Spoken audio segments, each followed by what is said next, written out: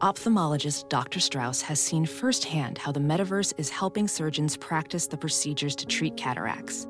Cataracts are the primary cause of avoidable blindness. He works with a virtual reality training platform developed by Fundamental VR and Orbis International to help surgeons develop the muscle memory they need.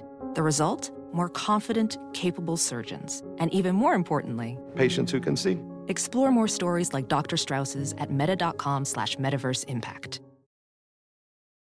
Hey, what's up, everybody? Welcome to the quick hitter version of Catch and Shoot 2.0. I'm Aaron Berlin, along with my main man, Otto Strong, and our guest this week, his name is Dave Wall, host of Dave's Front Office here at Pure Hoops Media. Our featured discussion this week previews the NBA Finals, which will start on Tuesday night, July 6th. And we asked Dave why this was the perfect team for Chris Paul to lead to his first NBA Finals.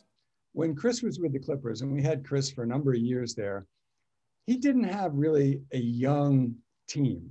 And, you know, Chris is tough. He's always harping. He's always trying to tell guys how they can be better, do different things. And it all comes from a place that he's trying to be better. You know, we had more veterans, and some of those guys, I don't think they took it the right way all the time. You know, it's not that they hated each other or anything like that, but I thought it irritated them in the manner it was done, and the way they responded sometimes was irritating. And this team that Chris has now in Phoenix, these are all young guys for the most part. They really look up to Chris. Chris is the veteran who's been through it all, and he doesn't have any competing veterans that are trying to tell them to do it a different way. Or, oh yeah, Chris, I wish Chris would just be quiet or something like this. They listen to Chris. And Monty counts on Chris to be a leader. So I think this is the perfect team for Chris. I would be surprised with the rumors that he's going to go to New York if, you know, a contract or stuff. I think Chris has found nirvana here, man. He's close enough to LA for his family.